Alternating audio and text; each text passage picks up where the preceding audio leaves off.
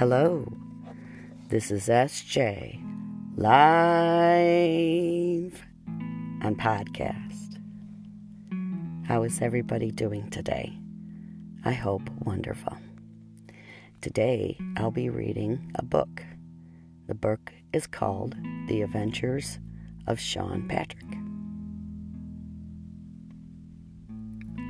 He started off from the farm looking for something better. The potatoes had all gone bad, and both his mom and his dad had passed. After their burials, and a usually greetings from friends, he said goodbye to all his friends and relatives and headed to the coast. He was quite sure exactly where he was going or what he was going to do. His dad had left him some money that he had with him in cash, which concerned him. Highway robbery is still around, and you will have to play it safe. Watch your back and keep your stride.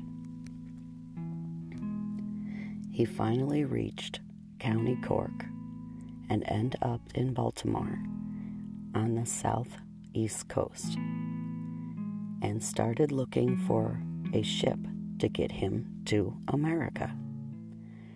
There were lots of fellow Irish that were looking for the same thing.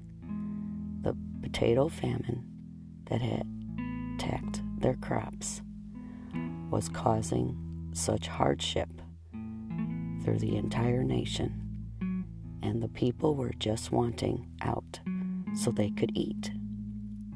Transit was not only hard to find, but expensive.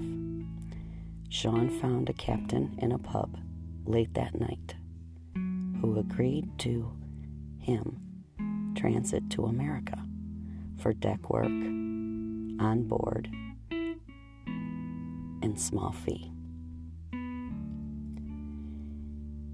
He got to the boat with his bag and told the watch officer what was up. He went aboard and was assigned a rack, stowed his gear, was called out to the deck. He hadn't realized that the work part of the voyage was beginning right away. He was hoping for a good nap before they got away. Instead, he was carrying other passengers' luggage and trunks aboard and getting it all to the right cabin with crew, and they had about 500 souls aboard, and the crew told him to expect more. As the night drew on, it seemed long, and so become the crew. Early morning, more and more people were coming aboard. The crew and Sean tried their best to get everyone settled and everything stowed.